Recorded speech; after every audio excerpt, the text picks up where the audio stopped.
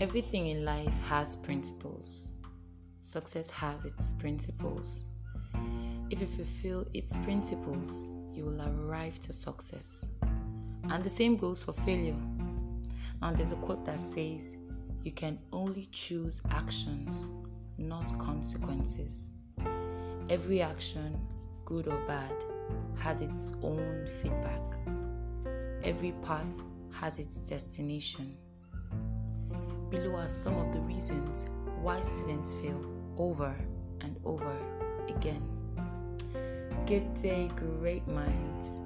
Welcome to Academic Mentoring Podcast. My name is Queen and I'm your host. It's so great to have us back here. And today we'll be discussing why students fail. First of all, absence of a defined goal or vision. Every student should have a goal or vision, not just a vision, but clearly defined, written down goal. If you ask now to tell the number of red cars you saw the previous week, you can't give a specific number. But if you're told, okay, I'm going to ask you for the number of red cars you see the following week, you will become mindful of the cars you see and you check out for those painted in red. Your brain only pays attention and reminds you of what has been installed into it. If you don't install your goals into your brains, it won't remind you of it, and you may live your life without being conscious or aware of any goal. Get a goal, paste it on your wall, speak it to yourself every day. With that, you get it installed into your brain. If you want to walk the path of academic success, having a goal is one principle you must follow. Even God followed this principle. He had a goal before creating man.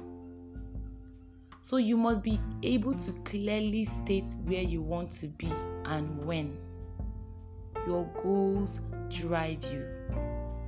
Jesus had a goal before coming to earth. He didn't just come and start asking God, what will I do? No, he didn't do that. He had his goals. His goals motivated him and drove him to the cross. He didn't care about what was done to him. He didn't care about the beating because there was a goal. It's not enough to have your goal written down. You must visualize it. Now, to visualize means to form a mental picture of it. It means you dream of your goal. You see it in your mind every day. And your goal is to come out. If your goal, for example, is to come out with the best grades in school, you must be able to picture it in your mind. You can't just become what you've not seen. You have to see before you become. Now, once you see yourself become what you've set for yourself, you must be able to believe in your goal. You must have strong assurance in your dream. The next is a broken focus. Now, focus means concentration of attention, and you must be able to gaze on your goal without being distracted. Distraction shifts your mind from your goal and makes you focus on less important things. You must be able to shun anything, any noise whatsoever that wants to compete with your goal. Focus helps to align your set goal for assurance and accuracy. Laziness. Now, how do you position yourself to achieve your set goal? Or are you just going to fold your arms and expect best grades to come rushing in? That's not possible. What best are you giving to secure academic success? Can you burn the midnight candle for your exam? To what extent can you stretch yourself when it comes to reading? Can you really let go of social media? Movies and social media is like the major distraction. Can you really let go of social media, unnecessary association to secure your best grades? As I'm asking this question, I want us to visualize and ask ourselves, because it's a rhetorical question. Can television wait for that exam? Are you willing to be faithful to assignment, your test for your exam? How much effort do you put to your academics every term and every semester? If you can't boldly answer these questions, then you default in some or all, then you are lazy. Laziness is the path that leads to failure. Laziness is one area where both God and the devil agree. The book of Proverbs says that, "See a man diligent or skillful in his works, he shall stand before men, he shall stand before kings and not mere men." Now, lay emphasis on the word man. The Bible didn't say, "See a Christian." This shows us that the laws that govern life can't be applied by all men, regardless of their religion. If you walk the path of diligence, you will arrive to academic excellence. Now, you cannot secure good grades in your exams by enjoying the comfort of your bed. You need to burn the midnight candle. Your body shouldn't control you. You should control it. You have to discipline yourself. And discipline is like, how do I put it now? Is the ability to make yourself do what you should do, whether you like it or not. Comfort and diligence are opposing. You have to discipline yourself to let go of comfort, to be diligent in wanting to get good grades. You can't have both at the same time. That is comfort and diligence. You can't. You can't sleep all through the night and expect good grades. No. You must have a specific hour of reading every day and must be faithful to it. You can't be reading and chatting at the same time. I mean, whoever says that is possible is a lie. You won't feel like it, but you have to just do it. Your reading time must be a time you dedicate to your books, and just as you observe and try to shun distractions during our quiet time or during our hour of prayer, you must do the same with your reading time. If you don't like attempting questions yourself, rather you like getting the answers from your friend, then you are lazy and you must change to be excellent in your academics. Now, what differentiates an extraordinary student from an ordinary student is the extra in the place of diligence.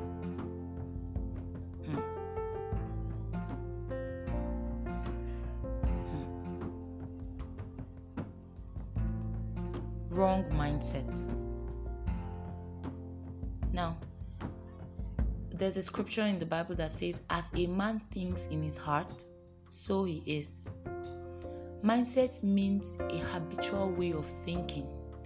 It also means a habitual attitude to a particular thing. No matter your goal, no matter how much you visualize and believe in it, if you don't see yourself as what your goal is even before you become it, you will never become it. You need to see your goal. You need to become it in your vision before you become it in reality. There is power in the mind. You can become what you want to become. You just need the right mindset. Don't feel low of yourself. You might have failed a course the last semester or a subject last term, or even had a low grade. That does not determine you. That does not define you. Never feel low of yourself. Never feel there's someone out there who can do it better than you. Why not you? Your mindset always affects your attitude. The kind of mindset you have will determine the kind of attitude you give to things. If you have a mindset of a successful person, of a big thinker, the attitude you give to life will be different, because you always give the attitude of, I know I'm not there, but I see it in my mind and I want to become it.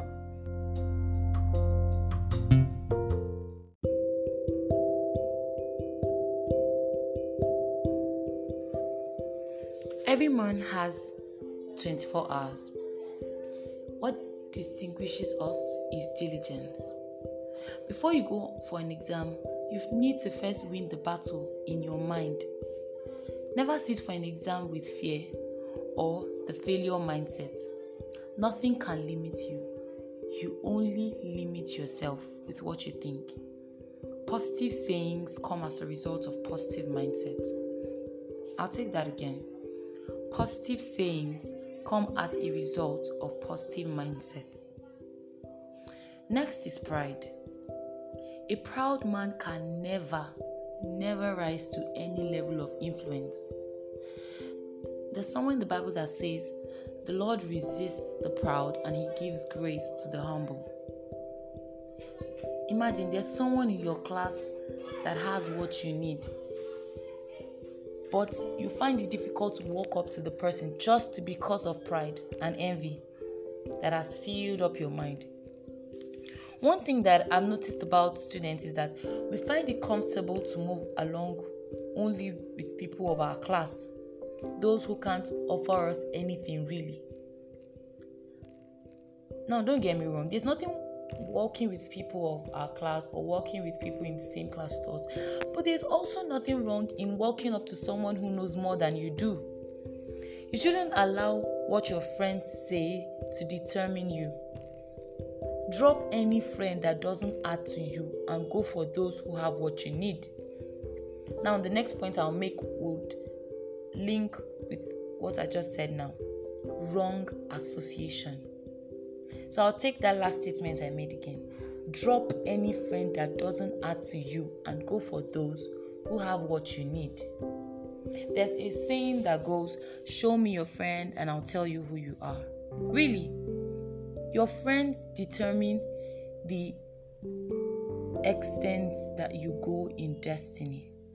Your friends determine if you will walk, if you will crawl, if you will run, if you will fly. Your friends determine it. There's something called the crab system.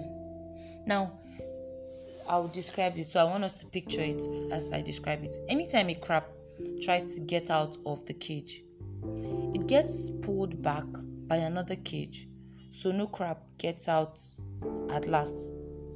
If you walk with those of no future ambition, you definitely not have one. It's not an insult, it's reality. Who are your friends? Gisters? If you do, then if you have friends that are gisters alone, then you are one. If you work with those who don't have interest in academic excellence, then my dear, you won't have the interest too. Every time you try to read, there will be something, there'll just be something, even if they're not there physically, sometimes they'll be there, but there'll be something and they will be there to discourage you. If you walk with the wise, you'll be wise. It's a principle already. If you walk with fools, you will definitely become one. Excellence is contagious, so people can only offer you what they have. Next is wrong talking. The power of life and death lies in the tongue. I'm sure we've heard that over and over and over again. But yeah, it's the truth. Whatever you say determines who you become. One of the ways we cooperate with God or the devil is what we say. You can't be praying for an excellent result and keep on saying you're an average student. As children of God, we must call those things that are not as though they are. Yeah. Stop sowing evil seeds into your examination and future by stating negative things. You become whatever you say. Write out whatever you want to become. Make it a duty to read it to yourself every day. Like a confession. Every day you read it to yourself. If you have a mirror, you look at yourself in the mirror and read it to yourself over and over and over again. There's something repetition actually does to the mind. It just makes you become, it just gives you that power that, yeah, I can become this, because you say it to yourself every day. Believe it, work for it by diligence, and see how you become it. That's how it works. Just as simple as that. Positive confessions. Stop talking wrong. Lastly, This is something that affects not just students, but I feel like a whole lot of people. Time management. One thing that differentiates the poor from the rich is time management. How do you manage your time? If you are to help your parents in chores, do it quickly. Fall back to your books. Learn how to invest your time wisely. Success only comes to those that can be disciplined enough to manage their time well. I'll add one more point. The God factor. Yeah, the God factor. Good success comes from God. I tell you, good success comes from God. Man cannot succeed ordinarily. Somewhere in the Bible, Mark 10 verse 27 says, you can't pull it off all by yourself. That's just a summary explanation. The Bible also says that if the Lord does not build a house, they that build labor in vain. And according to Joshua 1 verses 8, good success comes from God. You must involve God in your academics. It's one thing to read, it's another to remember in the exam hall.